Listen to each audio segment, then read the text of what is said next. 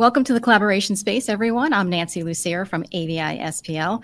And in today's episode, we're going to be focusing on the return to work and specifically the technology that's going to drive that.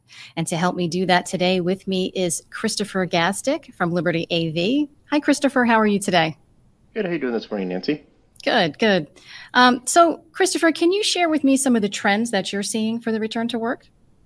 Absolutely, yeah. Definitely some of the trends we're seeing for return to work is definitely technology focused. Smart buildings is the best word I can use to describe it, right? So what these companies are looking for as they are deciding their return to work strategies, right? A lot of them are starting to adopt hybrid models with, reserving spaces, going to the office, right? So you're going to see this major shift in trend for the technology to support those efforts. This includes health and safety, digital signage, scheduling panels, and occupancy sensors, et cetera, to support that model. So obviously the whole story is, you arrive at the office, you've got the thermal imaging, scanning for any high fevers. Also the tracking of visitors, a lot of registration programs or, software to register visitors, keep track of everybody coming in and out of the office, who they're seeing to minimize risk and exposure. But then once you get into the office floor, the whole traditional model of assigned desks, is kind of changed, right? So now you're showing on site, you're reserving a desk to use for the day, right? So there's the integration of Office 365 to reserve those spaces, the digital signage to tell you where to go, what's being used, right? And definitely the occupation sensors. We've seen a couple models where they're putting one at each desk, so they know when they're being used, when they're not being used. So all the tracking purposes at the end of the day for utilizing those spaces. Yeah, a lot of different things going on, and hybrid work is certainly the word of the day, right? Yeah, absolutely. So, Christopher, do you see that our AV and UC spaces are going to need to change as well? Yes, absolutely. So the other trend to support that is, and it's always been this trend before COVID, and it kind of accelerated, was the standardization of spaces, right? Especially global footprint. So your employees walk into any meeting room and being able to use it, right? So having a similar technology to use, standardization across all the offices. So as they move around, easy to use, right? And definitely easy to schedule. So they're very adaptable to be used. Yeah.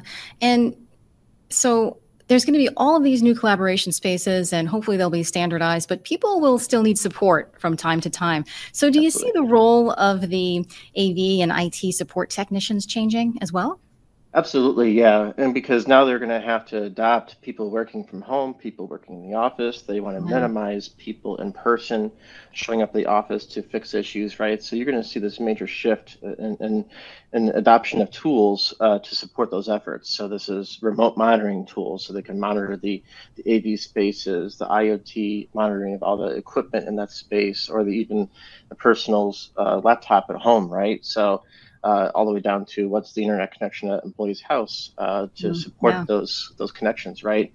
But also minimizing having someone actually go on site. So having these tools to troubleshoot the room or the equipment remotely, whether or not it's recycling the power on a certain device remotely, so reducing truck rolls as much as possible, but also streamlining that support as well, right? So with those remote tools and ticket management, if you do need to roll a truck, you know exactly what needs to be done, right? So you're minimizing that time on site, you're minimizing the labor hours to actually resolve the issue and get that space up and running again.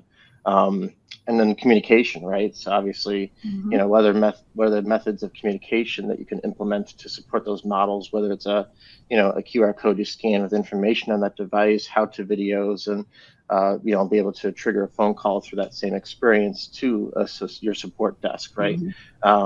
Just streamlining that whole remote support. And it sounds like remote support is going to help us with our health and safety too, right? Because the less time you need to spend in the room, the safer you are.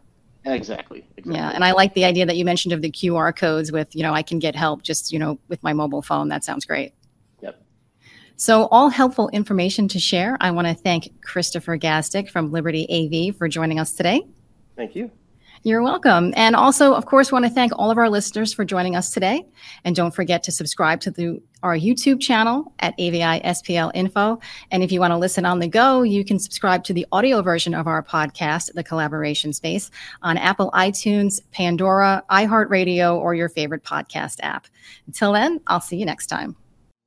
For more information, visit avispl.com/liberty-AV.